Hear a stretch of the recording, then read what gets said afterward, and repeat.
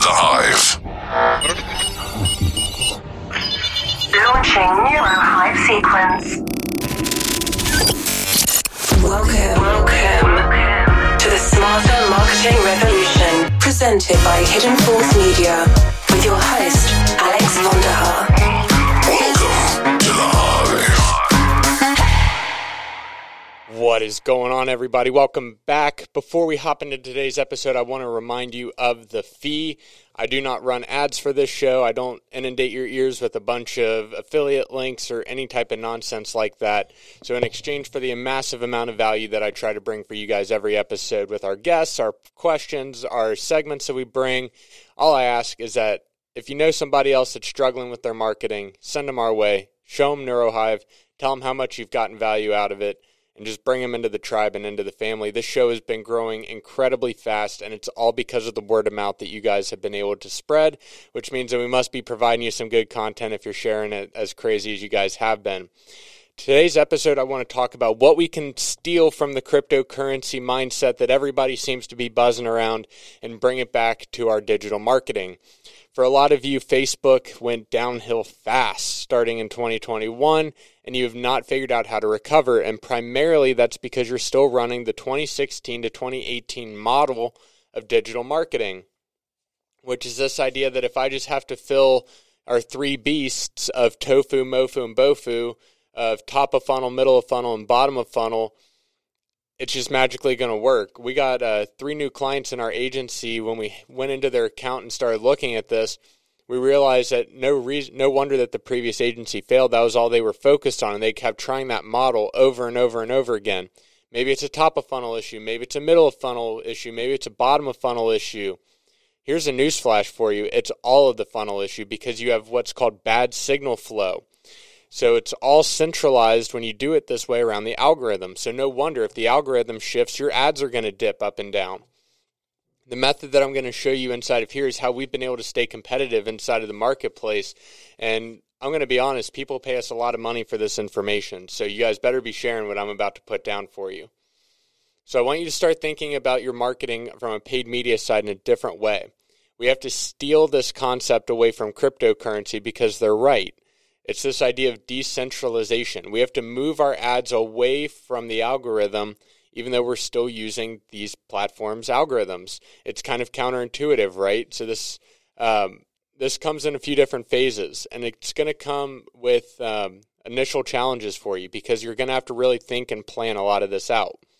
So instead of thinking middle of funnel, top of funnel, bottom of funnel, I want you to think about it in this way. What would it look like if you just had one phase of your account do nothing but test out audiences? And that's all that campaign did. All that campaign did was just test out different one-signal audience sets. Do some A/B testing just around the audience sets.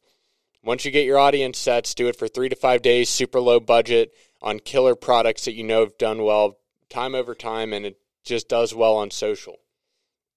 Once we get that audience segment set in, then we need to start moving over into our next set of campaigns, which would be like our phase 2, if you would.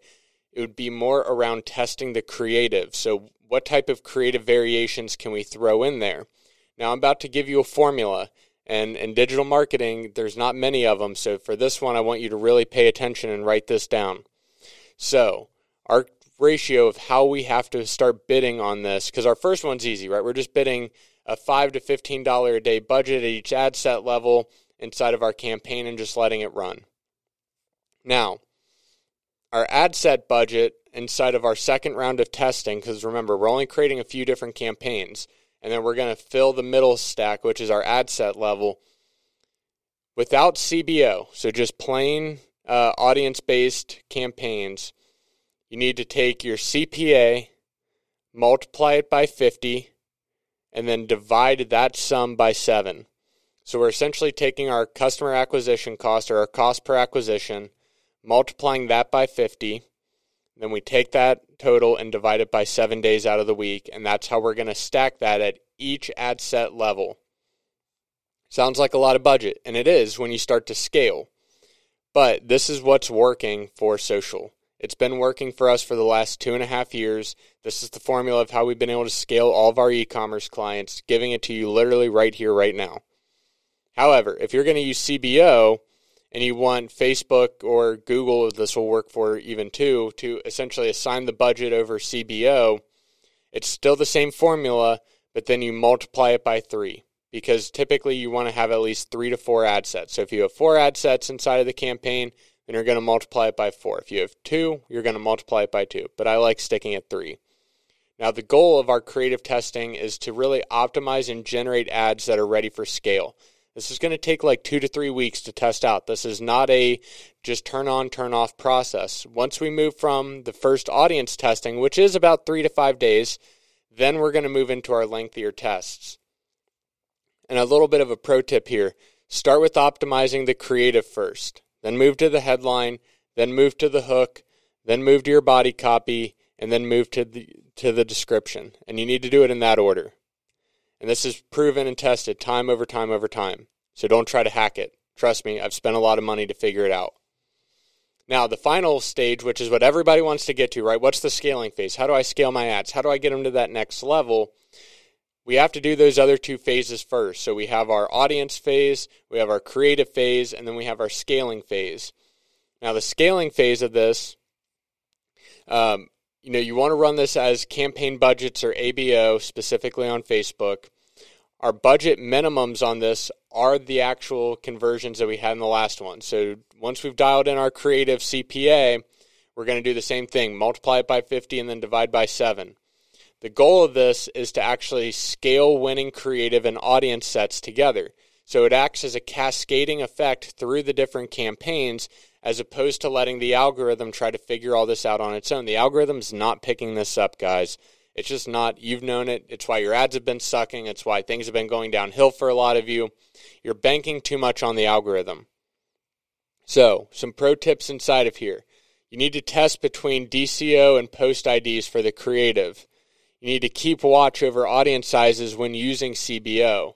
And keeping eyes on starting budget campaign structures and optimization around trends.